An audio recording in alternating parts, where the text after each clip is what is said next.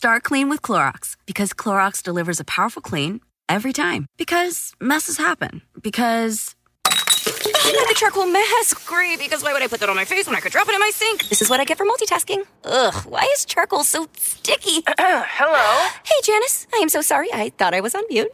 No, we don't need to reschedule. I'll just stay off camera. Ooh, yeah, that happens. So start clean with Clorox. Use Clorox products as directed. Love the flexibility of working in all sorts of places? Well, working on the go seamlessly requires a strong network like T-Mobile. We have America's largest 5G network, so whether you're on a video call at the park or uploading large files at the coffee shop, we have the 5G speed you need. Whatever takes you on the go, T-Mobile's got you covered. Find out more at T-Mobile.com/network today. Coverage not available in some areas. See 5G device coverage and access details at T-Mobile.com.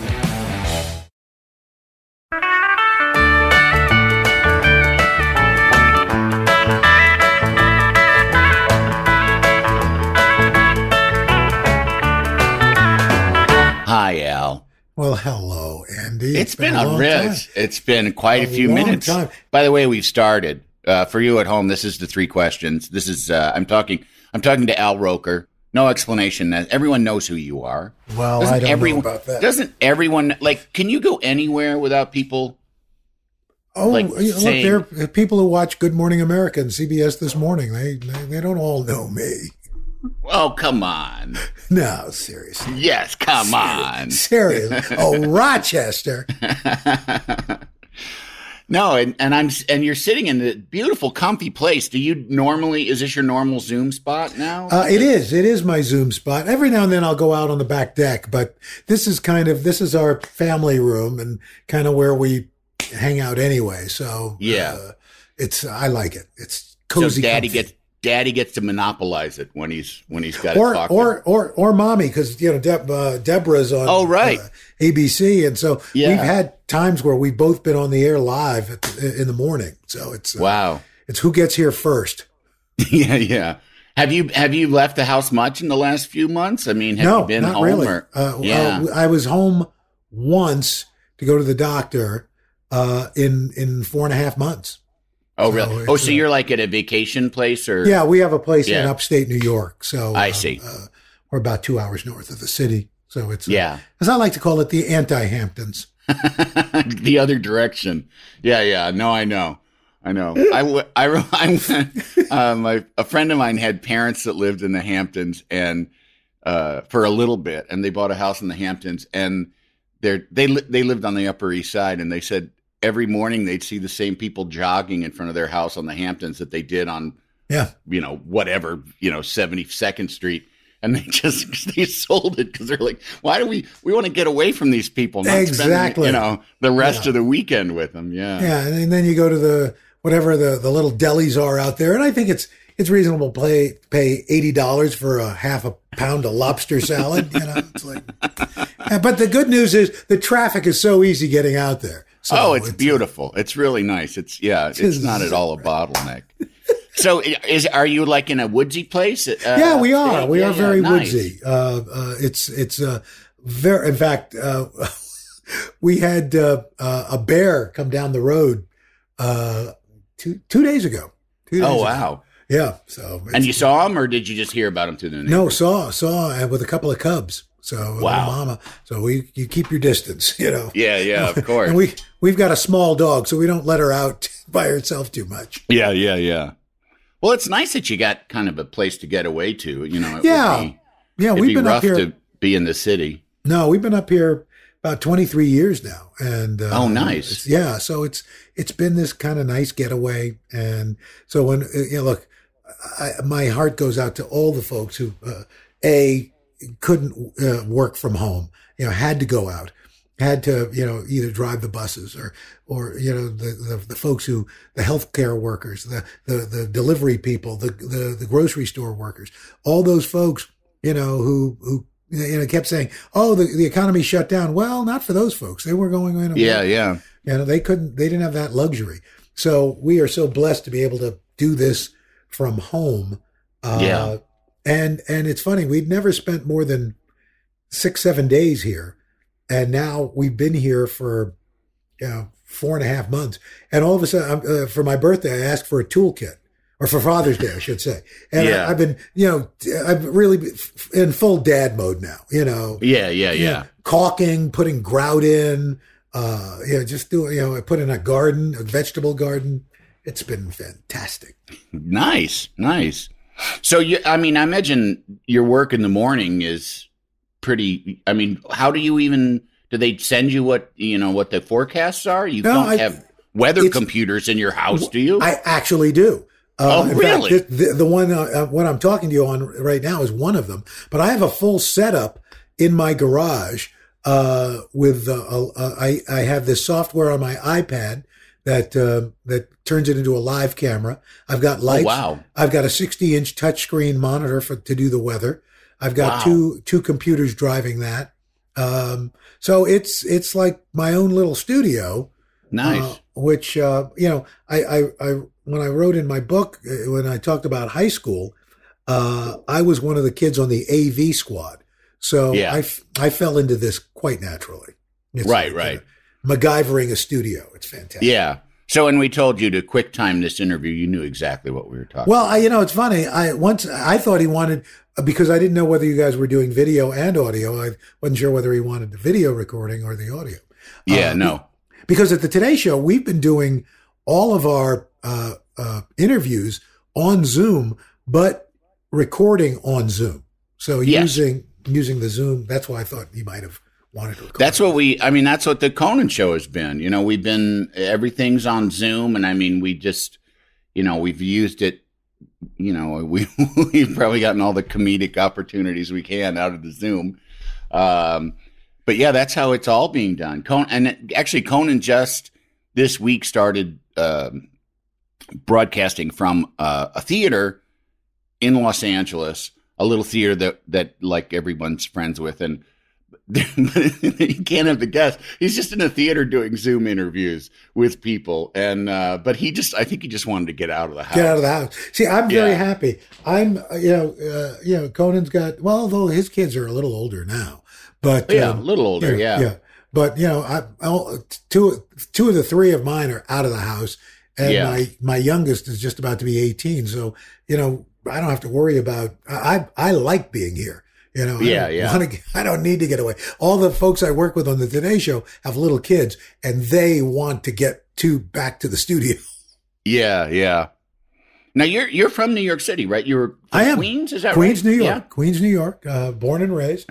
So when I, was able to come back to New York, WNBC, that was one of the greatest things. In our, I told the story when I was in Syracuse, when I got my first job in television, when I was in college, and you look so much better in person. I called my mother all excited that I got a job on TV, and she said, "Oh, well, what channel are you on?" I said, "Well, Mom, you can't see me because you're in New York and I'm here in Syracuse." "Well, what channel is it?" I said, "It's Channel 5. "Oh, well, we have Channel 5 here in New York, so I can see you." I said, "No, Mom, it doesn't reach that far." "Oh, yes, it does. I'm going to go to the TV right now. You listen." And she puts the phone down, turns the TV on, and, I can hear Fox 5, or at the time it was Metro Media. And I said, "Mom, I'm not on Metro Media." And it went back. It was like a bad Abbott and Costello routine. We went back and forth. Yeah. Finally, I just said, I'm on Saturday at 6:00. You watch. I'll send you tapes. Yeah. Yeah. What did your folks do? Had they been in Queens for years, or? Yeah. My dad was a bus driver when I was a kid. My mom was a nurse's aide and then a homemaker. And we lived in Queens. We started off, in my grandmother's house in Queens, and then we moved to Brooklyn for a little while, lived in the projects. And then we, the American dream, bought a house, just almost at the county line in, Nassau County, and, moved, split, or a semi-attached home, 3 bedrooms, 1 bathroom, 6 kids. Yeah. Parents. Wow. Yeah. But it was, and did you know? Go ahead. Did you know right away that you were gonna? When you were little, were you a TV kid? Like, were you one of those? Because I definitely was. TV was my best friend. Yes, sadly enough, my only friend. Really. Yeah. Well, here's the thing. I wanted to work in television. I didn't want to be on TV. I was fascinated by behind the scenes. I remember Dick Cavett doing a show when he was on ABC on the talk show, doing a show about chroma key and laugh tracks. And I thought this was the greatest thing going. When I was 10, my dad, like I said, he was a bus driver, and guys would show up at the depot with boxes of things that had fallen off the back of trucks.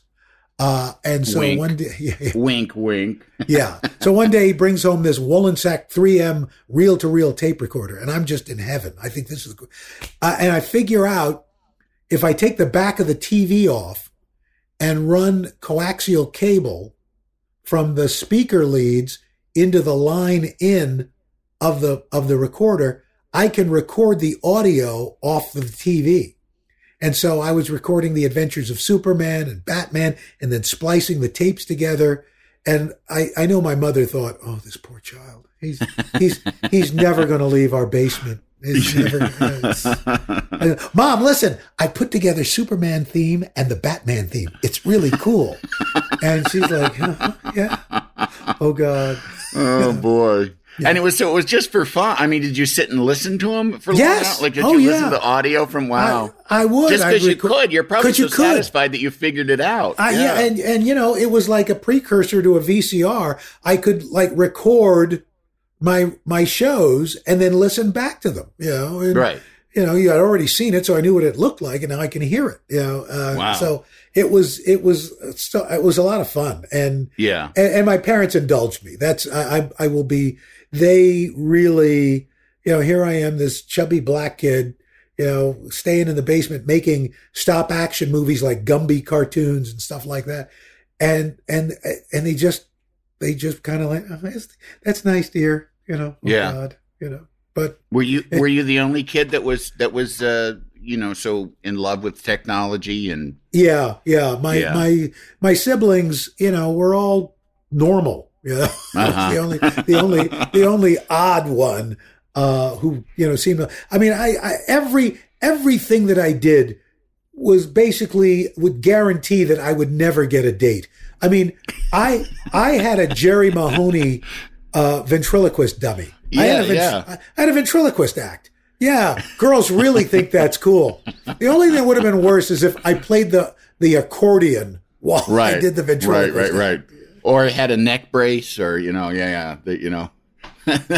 kind of neck brace. Yeah, or so something sad. like that. Sad, very sad. Well, I mean, does it when you're in school? I mean, does it kind of just continue to your kind? I mean, do you care about being called a nerd, like you? Because this is all nerd culture. Yeah, no, I mean, nerd's been a completely reclaimed word. Oh yeah, no. I was on the AV squad in high school.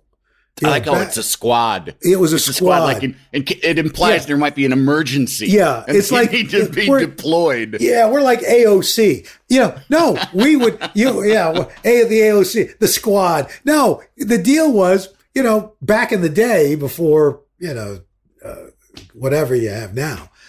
You had to everything was shown. Now it's all magic. Whiteboards that are computerized with projections. Right. Yeah. Now, and you hit a button on the computer and it showed. No, back then you had to wheel in a cart with a 16 millimeter projector. Yeah, and make sure you keep the loop. And and you got out of class because you were on call as part of the AV squad. Wow. And we even had our own gang sign, AV. It was. He just made an A and then a V with his fingers. For those of you not watching. For those of you who have recorded this on your Hollenbeck reel-to-reel tape recorder. So where do you go to college? I mean, are you leaving there going like, all right, I'm gonna? No, I wanted to. I wanted to actually kind of get into movies, cinematography, stuff like that. I couldn't afford NYU or Syracuse University. So I figured, let me go to a state college. And I found SUNY Oswego, which is right on Lake Ontario. And they had a radio TV department. And I thought, well, they show movies on TV. That's close enough. Yeah. And it's radio, and I kind of like radio. And so they accepted me. They met my stringent requirements. And so I went. This was before, nowadays, it's the college tour. The kids go you can visit 10 colleges. We didn't have the money for that. I've talked about this before in here, where like my son just started college last year, and he applied to maybe 10 of them. Yeah. And people would ask, other parents as you're talking to them, how many did you apply to? And I was like, one. Yeah. The one I went to, because I just, I didn't have a backup. Yeah. Yeah. So I went to SUNY Oswego, and in my freshman year, I took this television class. Actually, I take it back, sophomore year, television production, and there was a guy in the class as well, by the name of Jerry Seinfeld. Oh wow! And he left after sophomore year. I don't know what happened to him. Was he funny then? He was, but not, like stand up. He just was. Yeah. He was a fun, but he would walk around with that yellow pad. He was always working on, bits, and then driving to Syracuse and doing stand up. But then he left, went to Queens College, and we all know how it turned out. Yeah. It's a shame that you're not a success like he is. I know. Yeah. But I will tell you, you feel like, I'm doing okay. And then, but one of your classmates is Jerry Seinfeld. There's always, I don't care if I'm sure that there are times when Jeff Bezos feels bad about himself. Like when he thinks like, I didn't do that right, or I could have done that better. You can always feel bad about yourself. That's one of the wonderful things about humanity. Yes. Is you can always find a reason to feel inadequate. And even if you don't, somebody else will. Somebody will help you. Yeah. So at what point do you get kind of, because it is sort of a performing bug to want to, to be a broadcaster. It's, basically have the same urge as getting up on stage to act or do stand up. Yeah. It's funny because I saw radio because I figured you couldn't see me. I didn't think I was that good looking. And so on radio, you can be whoever you want to be. So, I did a disc jock, shift. I did all the top 40 type stuff. And it was my sophomore year, and my college professor, this guy, Lou O'Donnell, put me up for a weekend weather job in Syracuse. And two other guys did audition tapes, and he took it down for us. He worked at the station. I write about it in the book about how he was the Mr. Trolley on the Magic Toy Shop, which was a kid show. Very trippy. I've heard of it. Yeah. And it was in the Guinness Book of Records as the longest running local kid show. And so, the news director decides, look, I can only afford to hire a college student or a drunk. And because I was making $10 a newscast. There were 4 newscasts on the weekend, but it was 1974, and it was, I thought, you know what, I'll just do this until I can get a job as a director or a producer. And it was just temporary. Yeah. I had no plans of continuing to do it. But there you go. Did you just kept doing it throughout school? They didn't, they're like, yeah, sure. He works cheap. Let him keep doing it. Oh, well, in fact, I for my junior year, I did it all junior year doing weekends. The weekday weatherman left, at the end of my junior year. And so I got the Monday through Friday job, and I was driving. You're not even out of school yet. I'm not out of school. I'm a senior. Wow. I'm making $12,500 a year. As a college student. But again, it's 1970. That's pretty good. It's 1975. Yeah, I'm thinking I'm doing all right, Yeah. And I had an apartment of my own, and after a point I thought, well, maybe I'll do this for a living. Yeah, Yes, you know. It seems to me, yeah. Yeah, so I graduated from school. 6 months after I graduate, I get a job offer from Washington, D.C., WTTG in Washington, and I moved there. I was kind of naive. The news director says, look, we can't pay a lot, but you will be on the number one newscast at 10 o'clock. I got there, and then I realized it's the only newscast on at 10 o'clock. Dang you! That's a lesson in promotion. Yeah. It could possibly be bullshit what they're saying. But you know, it worked for me, and I doubled my salary to $24,000. I was probably the lowest paid person in Washington. But on the upside, I got to meet Willard Scott, who has been my mentor and dearest friend. Since then, and since. Yeah. So, it was, and the fact of the matter is I was not ready to do the weather in a major market. So, but it was a horrible station. And so I got to kind of clean up my act, in Washington, D.C. So I could say I was in the top 10 market. Yeah. Was it a network affiliate or was it? No, it was an independent station, like a UHF channel. Yeah, channel. It was Channel 5, but it's kind of like this was before there was Fox television. Yes, but all of those stations, Metro Media stations, became Fox. But they had a newscast at noon and one at 10 o'clock, and the rest of it was all reruns of television. Yeah. But it was a great experience, and I really enjoyed it. And again, you get to go to lunch or dinner with the biggest personality in Washington, D.C. in Willard. And it's just, you're like, wow. What was he doing? He wasn't doing weather then, was he? Yes, he was doing weather. Oh, he was. But how did you fit in with him doing weather at the same time? Or well, he was at WRC, the NBC. Oh, he was at a different station. He was at a different station, and they just were, he was the biggest thing in Washington. And he just kind of took me under his wing. He kind of reminded me of him as a young guy, and this was before he left to go to the Today Show. He left Washington in 1980. But. And then went on to obviously become this huge star, news personality. A landmark. Yeah. Literally. Yeah.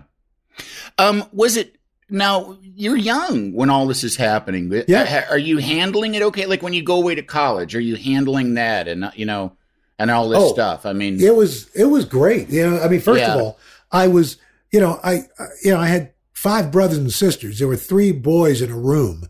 I get to college now. I'm down to 1 guy. Yeah. It's fantastic. Or the idea, when you've got, my father at the time, bus driver, mom was home at the time. So, money was tight, so you didn't get like limitless portions of food. And you get to college and it's like, wait, I can have all the ice cream I want. I can have problematic. All the sugar cereal I want. Yeah.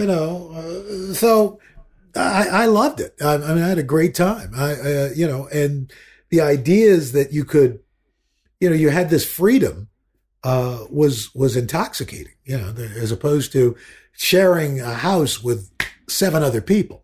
Yeah. It's great. Where are you in birth order? I mean, I'm the oldest. You're the oldest. Oh, so so you went out and you set a high bar for the rest of them, didn't you? Well, they've all done pretty well. I mean, I've got a sister who's a nurse. I've got another sister who works in a legal profession. I've got my brother runs one of the hospitals here in New York City. And I've got another sister who's a homemaker. They're doing fine. Yeah, doing okay. They're doing okay. Yeah. You set a nice bar for them. Yeah, because I was going to say, is it pressure on the other siblings when your folks can say, well, look at your brother Al, Yeah. Well, he was on TV in school, But, it's funny. That's what I loved about my parents was that, their children were all equal as far, did you see what your brother did? Now at the time, my brother was like living in the basement, after graduating from school, but he was the best he was the best at living in the basement that ever lived. You know, I mean, look how creative he is. You know, yeah. So I was like, God, I love you people. Yeah. They sound pretty amazing. They sound They pretty were. great. They really were. You know, they were a beautiful couple. And my wife Deborah says, "Okay, are you buying a new pedestal to put them on this year?" You know, but, I mean, they've since passed, but they're a good memory. Now, so you're in Washington, and is that from Washington to New York, or do you? No, from Washington. I got a job in Cleveland, Ohio. At the NBC owned station there. So, and I spent 5 years in Cleveland. And, one of my favorite stories in You Look So Much Better in Person is this anchorman that I worked with. And it kind of relates to what's going on today. He was married to his co-anchor, and in our downtown area, and downtown Cleveland at that point was a little dicey, but that's where the station was. There was an older homeless gentleman who happened to be black. And one night, Doug, after the 11 o'clock news, this guy's name was Doug Adair. He was going to his car in his parking lot. And this older guy comes with the homeless guy comes up behind him with a rolled up newspaper, kind of bops him in the back of the head and then runs off. Very random. Next day, Doug is telling everybody this story. Now, mind you, all of us wanted to hit Doug in the back of the head with maybe something more than a rolled up newspaper, because he was kind of our Ron Burgundy, you know? Yeah. Anyway, we're on the air now. It's at 6 o'clock, and his wife Mona is about to introduce me. And he says, and now she goes, and now here's Mona. I have to interrupt you before you introduce Al. Al, I don't know if you know this, but last night one of your people attacked me. Oh my God. Attacked me. So it's one of those moments where time stands still. So I'm going through the catalog, the Rolodex. Okay, what are my reactions here? Do I just erupt in rage? Do I yell at him? Do I ignore it? So I look at him and I go, Doug, why would a weatherman attack you? And then just launch into the weather. Switchboard lights up. People are outraged. You know, he ends up getting suspended, and then he's demoted from anchor to a reporter. And like 6 or 8 months later, he leaves, and his wife has to leave in solidarity. And they were like co-anchors. Yeah, they were co-anchors. Oh wow! And they ended up in Columbus, Ohio, and had a very successful run there. But you know, it was like, it's those little things that, and I'm sure if I had said to Doug, you're that's incredibly racist. Yeah. He would not have seen it. Right. But you know, it's those little microaggressions that, you know, you put up with. No, it is a cluelessness. It is just an absolute cluelessness that, you know, because you were probably like the black person he talked to the most in his entire life, you know? Well, and it was one of those, you know, at the station, everybody was very friendly.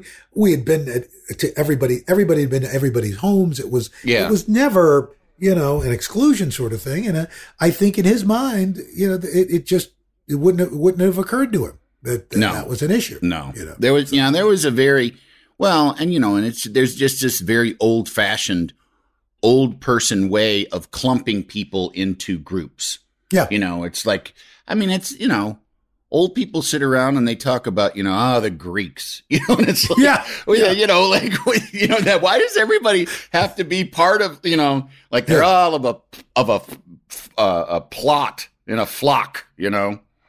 Were there many people of color on TV at that time? I mean, I would think, you know, in local news. In local news, you know, there were several. You know, I mean, it wasn't, you know, chock-a-block like it is today, but I mean, I was their first African American weatherman in Cleveland. Did they have other African American personalities? Yeah, they had other African American reporters. Yeah. There was an anchor guy, Leon Bibb, who had been there for a long time.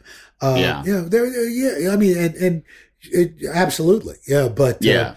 It was, and it's far more diverse now than Yeah. it was that back then. Gosh, Yeah. From I was there from 1978 to 1982. Oh, wow.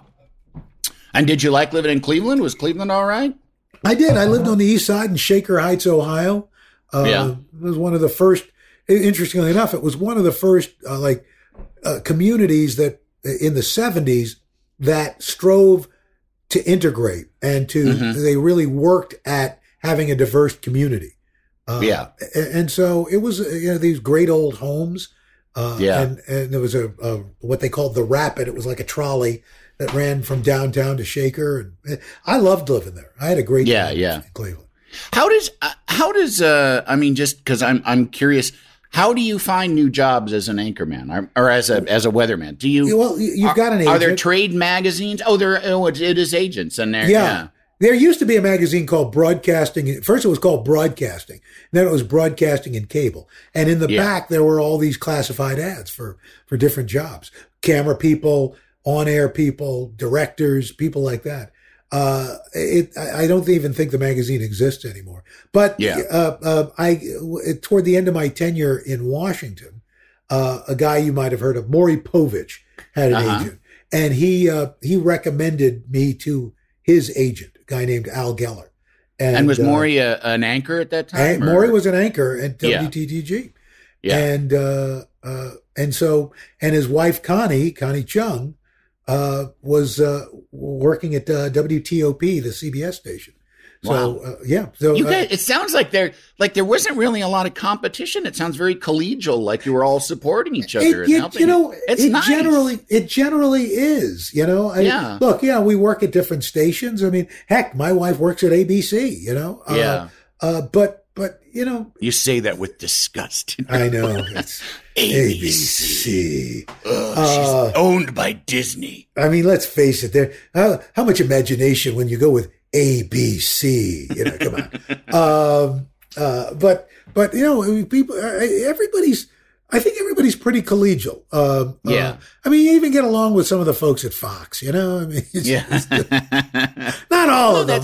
That's really nice. That's really. I mean, it's nice because I mean, in every other kind of show business, I mean, there's support and there's all that stuff, but there's also like real sort of enmity and jealousy and competitiveness. We've got plenty of that. We got plenty of that. But but there's also a camaraderie that exists across the networks and the local stations. I mean, some of my best friends work at CBS, a couple of work at ABC. But I'm a firm believer of live and let live. Yeah. No, and the thing that I always want to tell people, from a different area, but in comedy and, whether you're a writer or a performer or stuff, I always want to tell people there's plenty to go around. Yeah. Like, you have this reductive kind of zero-sum idea in your head that, and especially early on when I was starting out, somebody would get a big job and I'd be like, God damn it. Now there's no jobs for me, and it's like, no, there's plenty. There'll always be something for somebody to act a fool. I mean, if you've got the talent, I remember I was still in Cleveland, and we divided the book up into altruisms and little chapters, and in one of them I talked about that you never know. You've got to set your sights. I remember getting a New York. You remember the magazine, New York Magazine, and it was like 1982. And I'd gone out to get the mail, and I pulled out of my mailbox New York Magazine. I subscribed because I'm a New Yorker. Yeah, sure. There on the cover is the cast of Live at 5. It's Jack Cafferty, Sue Simmons, Chauncey Howell, Frank Field, Liz Smith, all these people. And Pia Lindstrom. And I'm looking at it and I said, I will never be part of anything this big.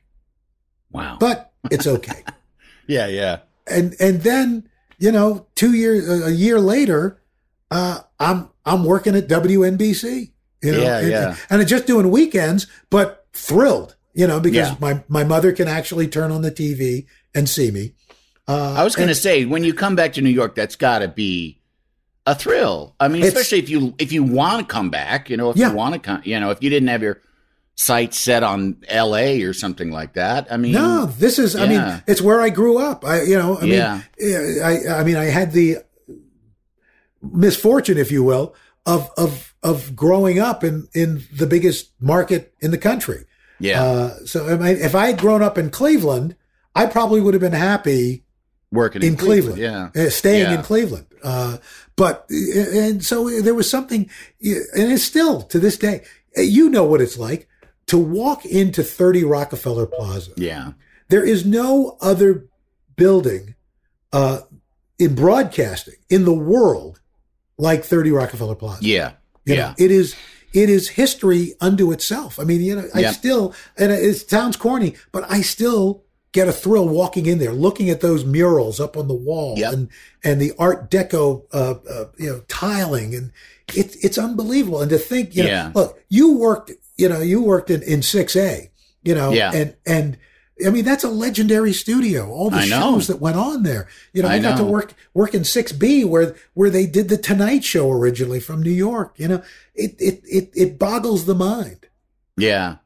Yeah, no, it is absolutely true. And that's one of the things that I always will feel privileged to have gotten to work in that place, to have my own office in that building for 7 years and to get that experience and just how, and I mean, and I appreciated it at the time, but I don't think I appreciated it like I do now. Like I didn't realize how like kind of special and magical, and especially too, like, what our show ended up, one of the things I'm proudest of is the fact that I was on a show that meant something to young up-and-coming comedy people. Yep. The way that the important shows when I was young and up and coming and thinking like, maybe I can do this for a living. And those formative shows for me, I will always feel like, there were sort of, absent mentors of me. And there's people that talk to me as if I've been something like that to them. It's amazing. It is wonderful. But and I'm the same way when I go on, we work on the Warner Brothers lot, and there's times I just walk to the commissary and I feel so giddy with excitement because I'll see like a horse and somebody in a cowboy outfit. And then, and then whatever, like, the Batmobile. Like, you walk to work sometime, you walk to the commissary and, oh, shit, there's the Batmobile. Oh, cool. Yeah.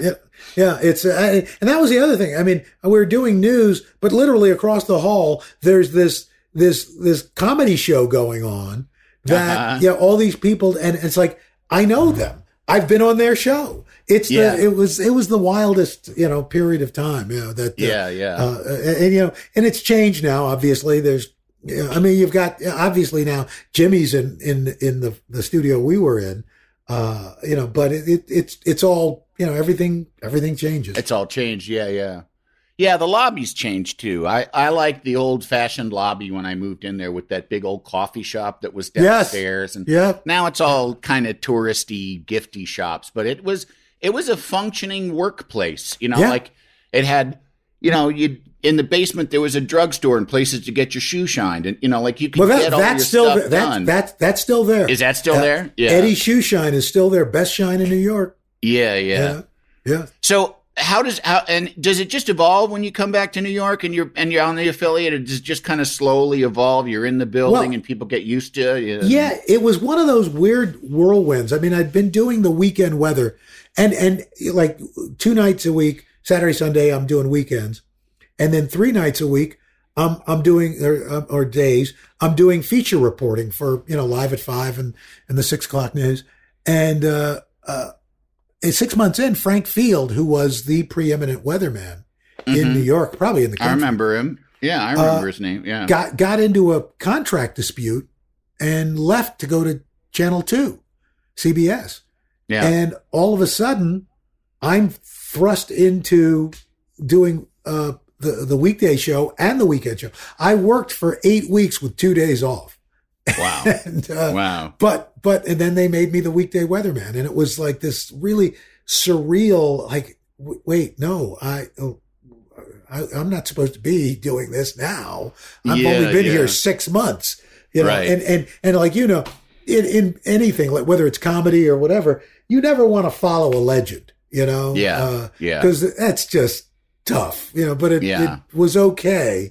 But, and it was also because I had been filling in for him so much. I think people were used to me, but, it was one of the most terrifying, I wrote in the book, it was one of the most terrifying moments because we were on our way to one of those upfront things, for our local station. Yeah. It's a promotion for people that don't know. It's like, you go and sit in front of advertisers and TV writers and sort of get poked at and ask questions. Yeah. And I'm in the car with Jack Cafferty, and they're going to introduce me as the new Monday through Friday weatherman following Frank Field. And Jack Cafferty, just before we get out of the car at the New York Hilton, he says, wow, so you're going to be replacing Frank Field. Big shoes. I sure as hell wouldn't want to be you, young man. And then gets out of the car. I literally almost started to cry. You know? Yeah. I was like, I'm going to die. But it turned out. Yeah, but it's not, you know, I mean, that's a shitty thing. Was he kind of poking you on, like, was it a little bit of a poke for fun? I hope so. I think so. But I don't know. Yeah. Emmy award-winning John Mulaney presents Everybody's in L.A., a special run of 6 live episodes created by and starring Mulaney that'll stream live on Netflix during the Netflix is a Joke Fest. The comically unconventional show will feature special guests where John Mulaney explores the city of Los Angeles during a week when every funny person is in it. Watch John Mulaney Presents Everybody's in L.A., debuting May 3rd live at 7 p.m. Pacific Time, only on Netflix. Start clean with Clorox because Clorox delivers a powerful clean every time. Because messes happen. Because I got a charcoal mask. Great, because why would I put that on my face when I could drop it in my sink? This is what I get for multitasking. Ugh, why is charcoal so sticky? Hello? Hey, Janice. I am so sorry. I thought I was on mute. No, we don't need to reschedule. I'll just stay off camera. Ooh, yeah, that happens. So start clean with Clorox. Use Clorox products as directed. Love the flexibility of working in all sorts of places? Well, working on the go seamlessly requires a strong network like T-Mobile. We have America's largest 5G network, so whether you're on a video call at the park or uploading large files at a coffee shop, we have the 5G speed you need. Whatever takes you on the go, T-Mobile's got you covered. Find out more at T-Mobile.com/network today. Coverage not available in some areas. See 5G device coverage and access details at T-Mobile.com. Whether you're a morning person or a bedtime procrastinator, everyone deserves a mattress that works for their style. And you'll find the best mattress for you at Ashley. The new Tempur-Adapt collection at Ashley brings you one-of-a-kind body-conforming technology, making every sleep tailored to be your best. The collection also features cool-to-the-touch covers and motion absorption to help minimize sleep disruptions from partners, pets, or kids. Shop the all-new Tempur-Adapt collection at Ashley, in-store or online at ashley.com. Ashley, for the love of home.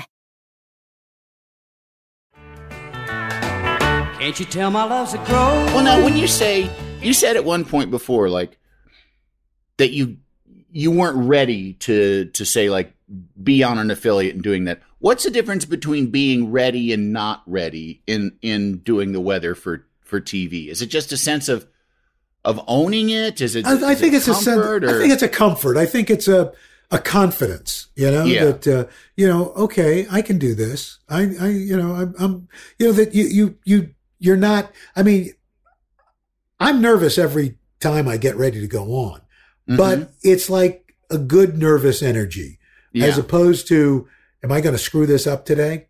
Although there is still a little bit of that because on any given day, I think it could happen. But sure, but no, I think it's you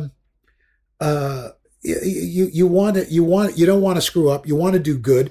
You're excited about what you're doing, but and reaching that point of comfort to be able to use that energy, it takes a while. Yeah. Because it does seem like, because the work is the same, whether you're in Syracuse or whether you're in New York. That you're just filling in a different blank of a different climate of a different place. Yeah, but you're also, tell me that. Yeah. Well, you're also working with a certain amount more of pressure. Stakes are higher, and I think you're also working with not to say that there aren't great people in all levels of this business, but you get to New York and you're working with hopefully the best of the best, and so now you've got to step your game up. You become aspirational. You want to be as good as these people. You don't want to look bad, and so I think as you progress up the ladder, it's a whole new kind of pressure. And then there's just that comfort level that becomes, with your co-workers, your co-hosts, this unspoken language. I'm sure, it's like you and Conan, Absolutely. In the beginning, you're feeling each other out. You're trying to get each other's rhythm. And you go back to Carson and McMahon, it's that, you develop this sixth sense with each person, and not to get too zen about it, but, I know when Hoda or Savannah's going to do something or say something, or they have a sense that I'm going to jump in. It just happens. Yeah. And how long are you on the NBC, the WNBC news before you start doing the Today Show? Well, is there a transition, or does it just go go from one to the other? No, it was a real transition. I started at WNBC in 1982 and December of 82. And then I started filling in for Willard Scott around 1986. Day here, day there. And then started filling in for him a little bit more. Then in 1987, they started the Sunday Today Show, and I got that job. So now I'm working 6 days a week, and filling in for Willard more and more, to the point where in 1995, by 1995, I was basically filling in for Willard Mondays, Tuesdays, and Fridays. Yeah, and still doing the 5, 6, and the 11 on WNBC. Right. And then in 1995, he decided to kind of semi-retire. And so I got his job. So I was doing the 5 and the 6 and the Today Show 5 days a week. Right. Is this 5 a.m. and 6 a.m.? Is that what you're talking about? No, 5 p.m. and 6 p.m. Yeah, that's what I was going to say, because you're at the station all goddamn day then, aren't you?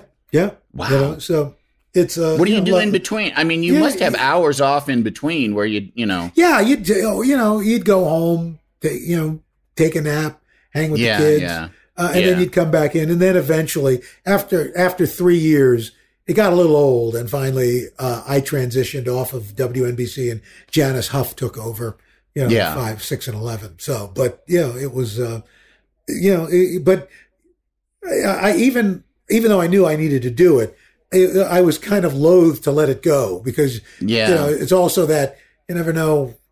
I like having a backup plan. Right, exactly. Yeah. And that's steady and it's there. And at what point does a family enter this? When is your first kid come along? Well, I adopted my first daughter, Courtney. She was born in 1987 and we adopted her a few months after that. And that was with my previous wife. And she was around, she was 11. I had been divorced at that point, and she was 11 when Deborah and I had Leela. Leela came along in 1998, and then we had Nick in 2002. So so they're spread out. They're spread out. Yeah, they really are. They really are. Although it's funny, obviously different spouses. My baby brother is 17 years younger than me, same parents, and he just turned 50, and it's kind of weird, you know. My baby brother is 50 years old. Yeah. Yeah. Oh, I know. My baby brother and sister are, well, what are they? 44. And that's like, they shouldn't be. In my mind, they're always about 14. You know? Exactly. Now they're 44 and got kids and mortgages and yeah. So is it hard? Are you accepted right away? Like, and mostly by the public, I would think, when you get onto the Today Show and you're sort of eased into having. Yeah. It's funny. I've always had this kind of ease in. When I got to WNBC, I was, filling in for Frank Field constantly, so that when, he left, I just kind of, people were used to me, and same thing with the Today Show. And by the way, Willard made that so easy. It was, he gave it his blessing so that, it wasn't like, oh, here's this young whippersnapper coming in and taking over for Willard. It was kind of a natural transition. And you also, and he had already sort of set the precedent of being more than a weatherman. Yeah. On the Today Show, talking to people and kind of, also being expected to kind of weigh in on banter and stuff, which, most weather people, and you watch most affiliates, you get the sense they don't want to talk to the weather, keep him out of the conversation. Yeah, we're not, it really is like the movie Anchorman, it's that. But and that's one of the things that I loved about writing You Look So Much Better in Person, and that I get to give people a little behind the scenes. That the fact is that you really can go for things that you didn't even think you were going to go for. People have said to me, "Oh, the Today Show must be a dream job." No, it never dawned on me to do the Today, to dream about it. I was so thrilled when I got the Monday through Friday job at WNBC that I thought, this is great. The idea of the Today Show wasn't even a glimmer, and boom, here we are. Yeah. Now you've really, I got this, I do a little bit of research, or someone does it for me and prints things out. And there's just so much stuff here that is like, the Rokerthon, you did a nonstop 34-hour weather forecast to break the world record. What year was that, in 2014? I think so. Yeah. It was some Swedish woman. We had a kicker in the news. Some Swedish woman. The Greeks. Yeah. So this Swedish woman did a live broadcast for like 24 hours. And when they came out and they tossed the weather, I said, heck, I could do that standing on my head. Please. And so afterwards, my producer says, that's great. We'll do it. I said, do what? Break the world record. I said, what? And so, what do you do? Like, it's still sunny. Yeah. And 4 minutes later, it's still sunny. And, it was funny because it was one of the first times, streaming, live streaming, all that stuff just was kind of coming into vogue. Yeah. And so what we decided was I would do a live weather forecast to all these different affiliates across the country. And in between, we would be on today.com. So it was this weird hybrid that nobody had ever done before, really. Yeah. And so, the idea is you've got to be on the air live, and you get 5-minute breaks, every hour. Well, my thing was, I'm just going to keep going and just accrue the 5 minutes. And so I took my first break, maybe like 5 hours in. Yeah. And I had to go to the bathroom. Right, and our audio guy, because again, it's not like real live TV. It's streaming. And anyway, he doesn't turn off my mic. So, and they're just running like weather graphics, but you hear me. And my producer bangs on the door. He goes, "Your mic is hot." And I come back out. It's like from Airplane. Police Story. Police Squad. Anyway, I come back on. I go, that, ladies and gentlemen, is your first example of live streaming on TV. Here we go. Oh, that's great. Now, this is you. Now you reprise that. You did Rokerthon 2, reporting weather from all 50 states, and Roker 3, which was just colleges and breaking world records at each one. Yeah, we broke 5 college records in 5 days, which nobody had done. So that was its own record. Longest conga line on ice skates, longest crab walk, longest. I'm trying to most students forming the school letters, and I can't. There's one more that I cannot remember for the life of me. But longest. It's a record. Longest. It's one of those ball games, like not dodgeball, but something like that. But anyway, like kickball or something. Anyway, So we did those 5, and actually we're about to do another one where we make 50 sandwiches live from all 50 states. I will be in one spot, and we will throw to chefs making sandwiches all over. Wow, that's amazing. So, and they said there's no ideas left. We're churning them out. It's going to be live streaming on Peacock, baby. Yes. Now these are some of this is, you made your Broadway debut when you played Joe in the musical Waitress, and you also co-authored a murder mystery series. Yes. Featuring a celebrity chef turned amateur detective. What? Leave something for the rest of us, Al. When will it be enough? When will it be enough?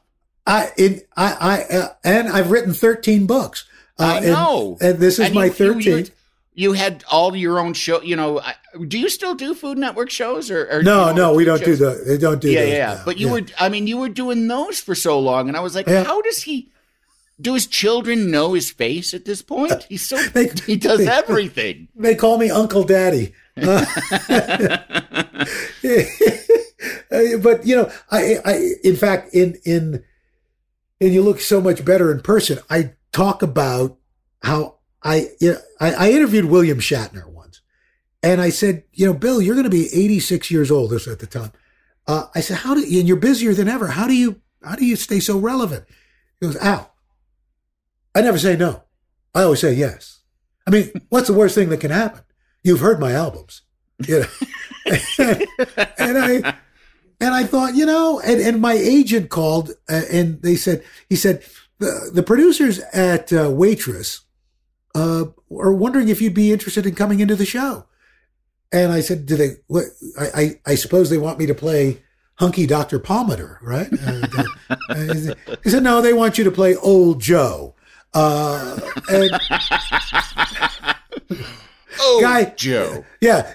Guy's like 70 plus, like 80. Like the guy who was in the play before me was 80 years old. Anyway, I said, I don't, and I'm telling the family this at dinner. And my daughter, Leela, who at the time was at LaGuardia School of Performing Arts, doing musical theater, she said, Dad, how do you say no to Broadway? I mean, come on. Dad, you've got to do this. I said, sweetie. She's got a point. Yeah, exactly. It was kind of like, and I said, but I got to sing. She goes, Dad, I've seen the play. You only have one song and it's 2 minutes. You can talk on pitch. And so great. I got a voice coach and you know what, Andy, I'm going to tell you, it's been one of the greatest professional experiences of my life. I bet. I never, look, you guys, when you do a show in front of a live audience, and so, you get that instant gratification, you get that feedback. We do a live show, but, every day, but, there's no audience really. I mean, folks at the plaza. You got people outside. Yeah, you got people outside, but it's not the same. Yeah. I know now why actors have the egos they have. It is intoxicating. Yeah. To that first, you walk out and you get that applause and it's like, oh my God, this is fantastic. I mean, it was, and I was doing the Today Show and, 8 shows a week. And I did that for 12 weeks. Yeah. But I was great. That does sound great. It's a lot of fun. Now, can we talk about the gastric bypass? Is that okay? Yeah, sure. Talk about? Yeah, sure. Yeah. because you were, and as somebody, as somebody that, for me, somebody that's struggled with my weight my entire life, and in many ways, shaped my identity and shaped my neuroses and shaped a lot of, a lot of thought patterns that I've had to undo in therapy over the years, absolutely. Like learn to not hate myself and all that kind of thing. I mean, I know that you struggled for years and years and years with your weight. And I mean, what made you decide, like, I got to go ahead and do this surgery? Well, here's the deal. My dad, in 2001,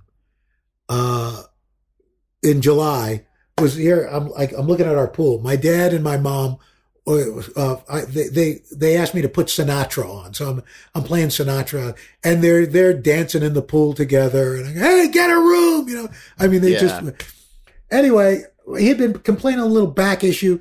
Long story short, turns out he had stopped smoking 35 years earlier, but he had lung cancer, and it was pretty well advanced, and so one day my routine was I would go to visit him before I'd go to the Today Show each morning at Sloan Kettering, and then I'd stop by on the way back and stop by and see him.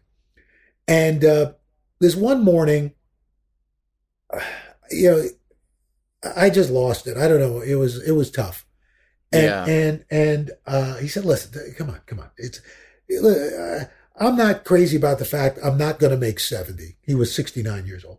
He goes, "And I'm not going to make 50 years with your mom." He missed it by like 6 months. He said, "But yeah, I've had a great life. I'm proud of you kids. I've got, I got nothing to kick about, really, because the only thing I'm worried about is you." They said, "We both know I'm not going to be here to help raise my grandchildren. And we've been going round and round about your weight for as long as I can remember. You've got to promise me you're going to do something about this, because it's the only thing that I'm worried about." It's like, wow. And I said, I promise. I want you to swear to God you're going to do that. I said, "I swear to God, Dad." And that afternoon, I got home. I came back to the the hospital room, and he had lost the ability to talk. The cancer had kind of hit his brain, and he was gone 2 weeks later. Wow. And New Year came, and ironically, my wife had done a story for 2020 about gastric bypass. This family that had gastric bypass, and to be honest with you, Andy, I'd looked at it maybe a year and a half earlier, but back then they were doing it where they literally cut you open from here down to your abdomen and split you open. Well, by this time, the technology had gotten to the point where they could do it arthroscopically. They make 5 incisions and they do it. And so in March, I decided to do it. And it was a month before I was scheduled that I finally brought Deborah in to tell her and meet with the doctor, and that my mind was made up. I'm going to do this. And I didn't tell anybody at work. I took vacation and had it done. And, I had no side effects, really. I was losing weight. The problem was I hadn't thought through the part that, you're going to lose a lot of weight. You're going to lose it fast. Yeah. So people start calling in. Is Al Roker sick? Does Al Roker, there's tabloid stuff. Al Roker has cancer and stuff like that. And so we finally had to come clean about it. I mean, I didn't tell anybody I worked with. I was embarrassed about that. When was it? What year was this? It was 2001. Okay. And to your point, I was ashamed. I was ashamed of the fact that I had to resort to this extreme surgery to lose weight. And it took me going to therapy and finding that, look, it's just the ends to the means. It's not, the be all and end all. You still have to do work to maintain the weight loss. Yeah. I've kind of gone up and down. My mom got sick a few years after I had the bypass, and I was driving every day out to North Shore, Long Island, Jewish, and, spending literally 2.5 hours in the car each day and Yeah. spending time at her, for 3 months. And I gained 40 pounds back, eating poorly. Wow. Yeah. And then kind of got it back together after she passed. And, my dad wouldn't want this. But it's still a struggle. Every day is a struggle. Every day. You've done amazing for that long, I mean, it's now going on 20 years and you pretty much have kept it off. And that's really, it's amazing. It's something that you don't, I just recently, but I mean, I had a huge life change. My wife and I split up and I lost 40 I'm sorry pounds. to hear Oh, thank you. I lost 40 pounds just that started out because I couldn't eat. I just it was just awful and I couldn't eat. And then, after a few months, I was like, well, I'll just keep up this momentum. And I did pretty good for a while. And then this goddamn COVID hit. And, but I also, too, I started to slowly get comfortable again. Yeah. And I started to, put weight back on. And it is just I try to look at it so that I don't beat myself up. It's like everybody's got something. Everybody's got something that adds an extra, adds an extra sort of F you to their day. You go through your day and you're doing whatever, but like me, I got to worry about past 8 o'clock shoving food in my face, Sure. or just I did this podcast live in San Francisco with Rachel Dratch. And we took questions from the audience at the end. It was really fun. And at the end, we took questions, and somebody asked us both, what would you tell your younger self, as advice? And I said, seriously, the only thing I would say is learn to love cardio. Just try to learn to love cardio, because I still fucking hate it so much. Please. I've got it. I've been doing this thing. And one of the things I learned from my wife, Deborah, is that, I was one of these people that, if I'm going to do anything, I have to be 100%. So if I'm working a food plan, if I stray, it's a failure. Well, the hell with it. And I'm just going to go no. Or if working out, if I can't work out for an hour, well, then the heck with it. And instead, it's you know what? I found that I'm most effective working out for 30 minutes. Yeah. And so, during this COVID, I've been working out with my trainer, the Zoom thing, 5 days a week, but for 30 minutes. And, cumulatively, it still worked, but it's I can deal with that. I can do that, But it's, it is still, I still have a different, I'll say to Deborah, is this tight? Does this looks tight? And she's like, it looked great. But I'm so used to wanting stuff loose because, you feel it camouflages your body. Yeah. You want to hide. Yeah. You want to hide this stuff. Well, what is there anything you haven't done is there anything that's kind of, that you wish, you'd accomplished, or is there anything in the future that you think I'm going to, open my own muffin bakery or something like that? I would love to open up a barbecue place, but restaurants are such a crapshoot that it's I mean, that would be a vanity thing, and it probably would not succeed. But you never know. And also, do you really want to spend all that time? It's either you're a dilettante and you hire someone else to do it. Right. Or you go spend your life at a GD restaurant. It's it's rough. Yeah. Yeah. So, I don't know. I guess, and that's been part of it. Yeah. It's something I kind of allude to, and you look so much better in person. I never know what's coming down the pike. If 20 years ago or 30 years ago, you would have told me, I'd have worked at WNBC. I would have been on the Today Show. I would have known Willard Scott. I would have done a Broadway show. I've written 13 books. I'd laugh at you. You're crazy. But I didn't plan any of those things. None of them. Not one of them. So I don't know what's the next act. I'm still trying to hold on to this one. It seems like you seem to have a pretty fun life, to be honest with you. And you always have. Andy, I do. And listen, everybody's got something, like you said, but I'm not going to complain. I'm just not, because I've been really blessed. And when I say that, that's not to say that people who don't have this kind of life aren't blessed, but I've been very fortunate. And, I know that, I've got friends who are more talented than I am and haven't achieved the level of success that I have. And I think it's so much of it is, happenstance, being at the right place at the right time. Yeah. We can all look at, if I didn't do this, then this wouldn't have happened. And I pretty much, even from high school, but I've led, if not to be maudlin, but if something were to happen tomorrow, I'd be okay, because this has been a really good life. I've got 3 wonderful children.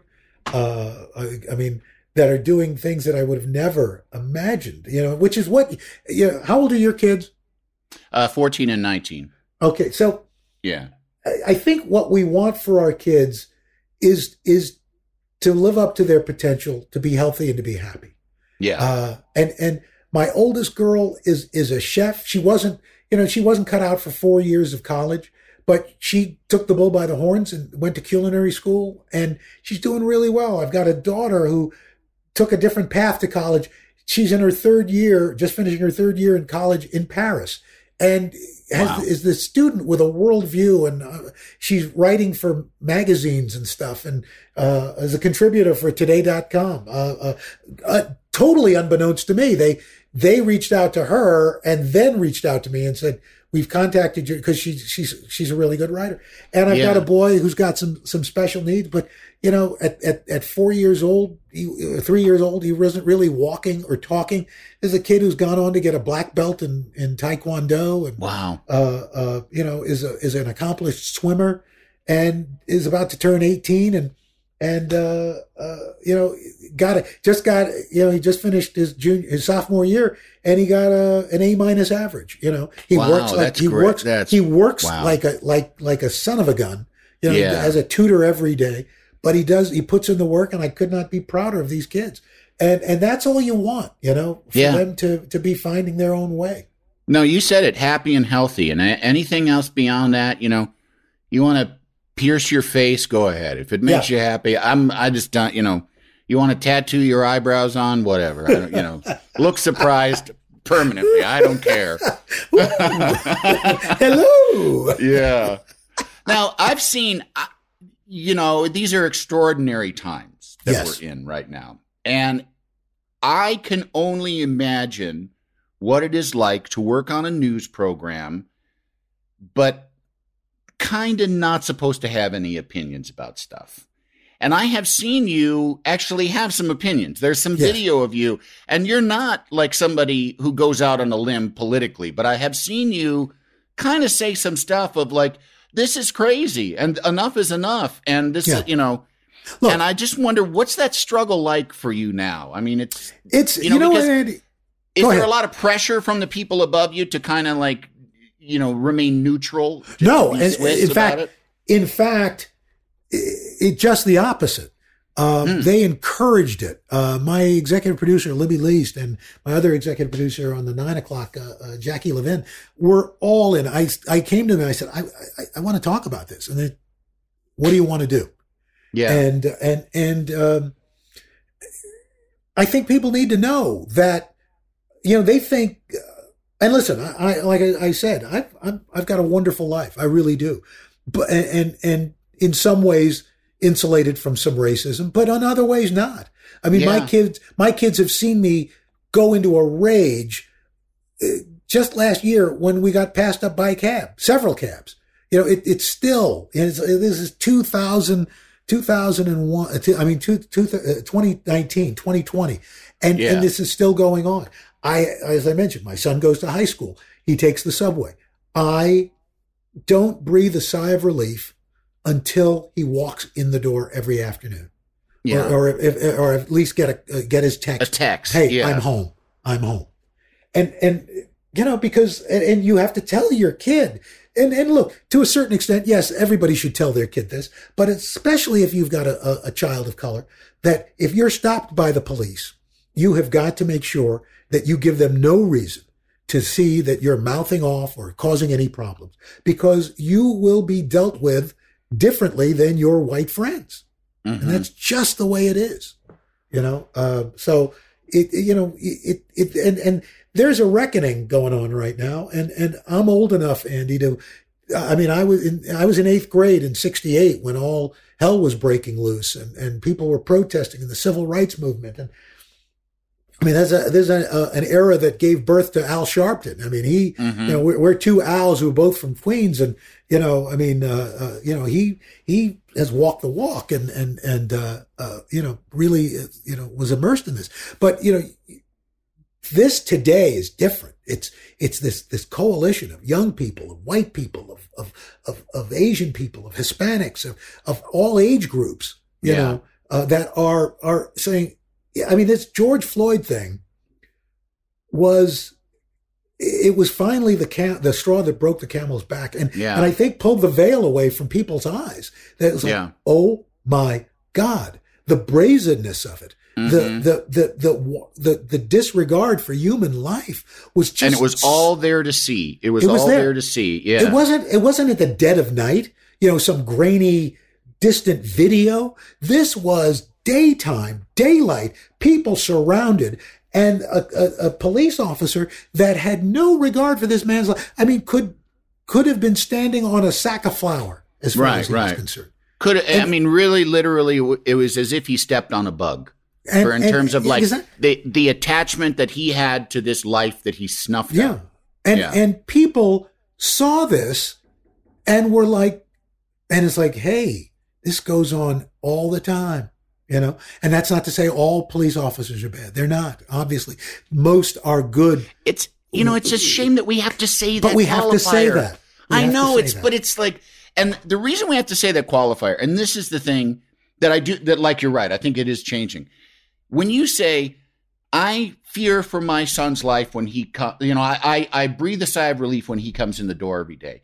There are people that are committed to keeping that the same. There are people that they're okay with that. Yep. They're, white people that are okay with that. So, the fact that we have to go through these rhetorical hoops to say you should not have to feel relief every day that your son comes home, that in order for you to do that, you also have to apologize for non-racist policemen. And the interesting thing, I think a lot of people see. They say, oh, well, look, we've had a black president. It's got to all be good. In fact, in some ways, it's worse now. Yeah, absolutely. There's this. There were racists asleep at the wheel, and they let a black guy slip through, and then he came back full force. Yeah. So it was one of those things that, while it's not something we do regularly, I had no hesitation to say it and to do it. And what was heartening, and a lot of times, it's funny. Over the last 5 years, I've seen this evolution. Like when I first started talking about climate change, I get this vitriol on Twitter. And that's really kind of come way, way down. And I was expecting maybe something on Twitter about this. And I got literally no pushback from people. You got a few people who go, well, isn't it like all lives matter? I said, yes, but all lives can't matter if black lives don't matter. So, right. You can have two things that are true at the same time, so one doesn't exclude the other. So let's not do that. Let's not do the what about. I hate when but what about? No, stop it. As if again, it's a zero sum game, as if there's only one kind of and the thing, the blue lives matter kills me because nobody's born blue. You're born black. You choose to be blue, and then you choose how you behave within your blue uniform. Yes. And so it's and that especially when you put this up against the fact that the world is on fire, literally, that that the seas are beginning to boil, that the temperatures in Siberia are just in the terrifying. 90s. It's terrifying. Yeah. And I think and that we're still quibbling and we're still having to say, well, there are some good cops. Like, well, the seas are rising. Let's just get past this. You know, we're all humans and we're all going to drown. We're all going to die of famine. You know, let's put this shit aside and fix the planet. You know? Yeah. Yeah. So I think that people are far ahead of the politicians where this is.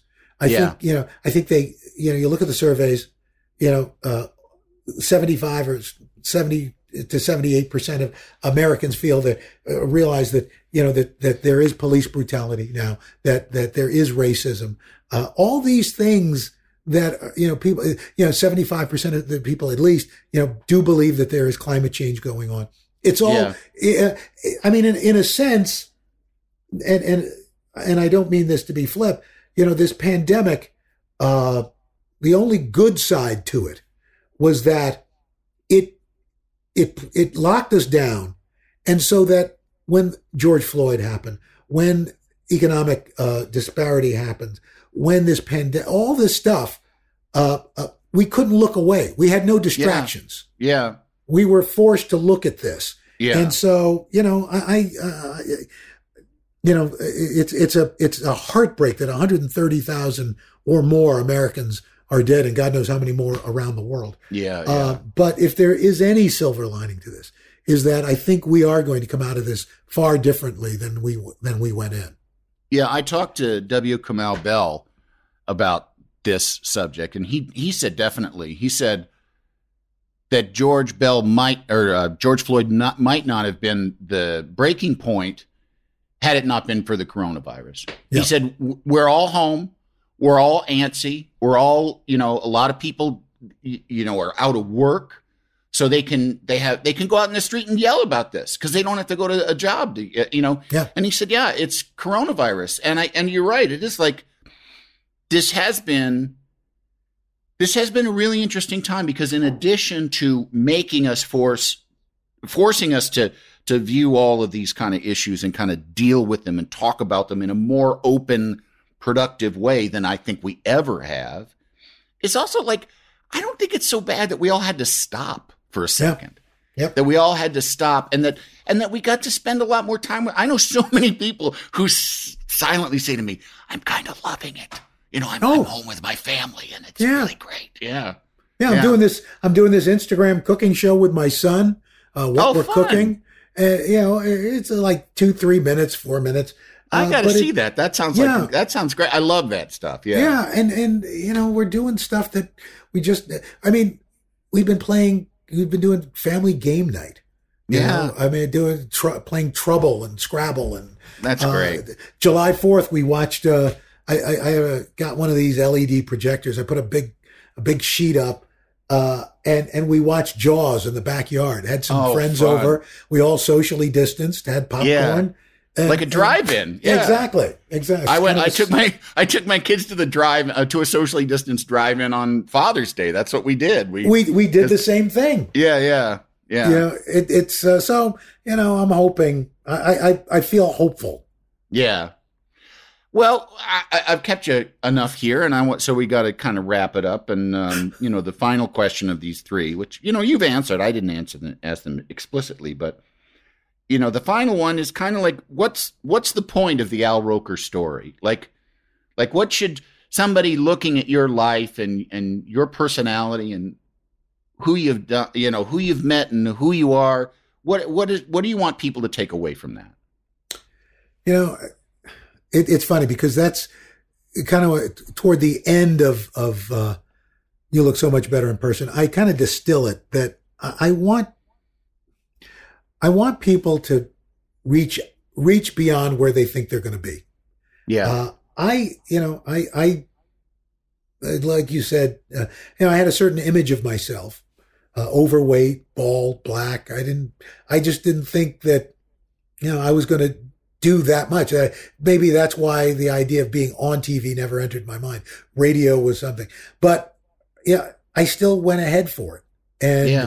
And I didn't say no. I tried to always say yes and realize that you can't do this all by yourself. that you need to have a team. One of my favorite television shows is the A-Team. With Mr. T and George Papard and Dirk Benedict and Dwight Schultz. And there's a scene in one of the pivotal episodes where this anti-A-Team tries to take them down, group of mercenaries. And of course, in the end, they are triumphant.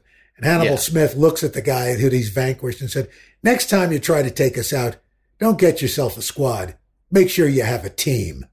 And then there's an explosion right behind him, as he lights his cigar. But you need to have your team, the people that support you, that you support, that you can't do this all by yourself. Nobody gets here by themselves. Yeah. Nobody gets to this point. I don't care what you do, by yourself. You may think you did, but somebody, and usually more than one person, helped you get to where you are today. Yeah. And that's your team. And that puts the responsibility on you to think about how you treat people. Yeah. To think about, to be as supportive as you are supported, and to not just, cut a swath through life not giving a shit about the people around you. Those people, they end up gone. They end up like where you don't hear from them anymore. Yeah. And it's, the decent ones that stick around, because it's a especially in this, it's a collaborative business, Oh, yeah. I mean, absolutely. I don't know about being a painter, or a poet, that I don't know how many painters and poets are hanging around each other, but in this business, it's collaborative. You gotta rely on those people, and you gotta treat them well. No one has time for dicks, Nope. Yeah. That's a title of a book right there. Yeah, but there's going to be plenty of like, oh no, I have plenty of time for dicks. Don't worry about that. Well, Al, I'm so happy that you said yes to this, and because it's been a long time, and you used to be. It was always such a thrill. You were our go-to because you were in the building. And that wasn't just the only reason, but that was the first reason is you were in the building. Somebody would drop out. You would come on and be with us. And I can't think of a time when I wasn't happy to have you instead of whoever else it was. Well, I appreciate it. Well, and that's just because you are there is just a goodness in you that just, you can't hide. And you're funny and you're friendly and you're great, but what makes you so great is your goodness. I mean, if you weren't a weatherman, you'd be doing something else, whether it's a teacher or, even if you were, directing, or you would still be sharing that. And I'm so happy you shared it with me today. Thank you. Well, all the best. It's so good to see you. I mean, good to see you too. I'm really, when they said Andy Richter's podcast, I said, when, please. Oh, okay, good. I love that. Thank you so much. I appreciate it. All right. Take care, my friend. All right. Well, bye, Al, and bye to you out there. We will get back at you next time on The Three Questions. I've got a big, big love for you. The Three Questions with Andy Richter is a Team Coco and Earwolf production. It's produced by me, Kevin Bartelt, executive produced by Adam Sachs and Jeff Ross at Team Coco, and Chris Bannon and Colin Anderson at Earwolf. Our supervising producer is Aaron Blair, associate produced by Jen Samples and Galit Sahayak, and engineered by Will Beckton. And if you haven't already, make sure to rate and review The Three Questions with Andy Richter on Apple Podcasts. This has been a Team Coco production in association with Earwolf.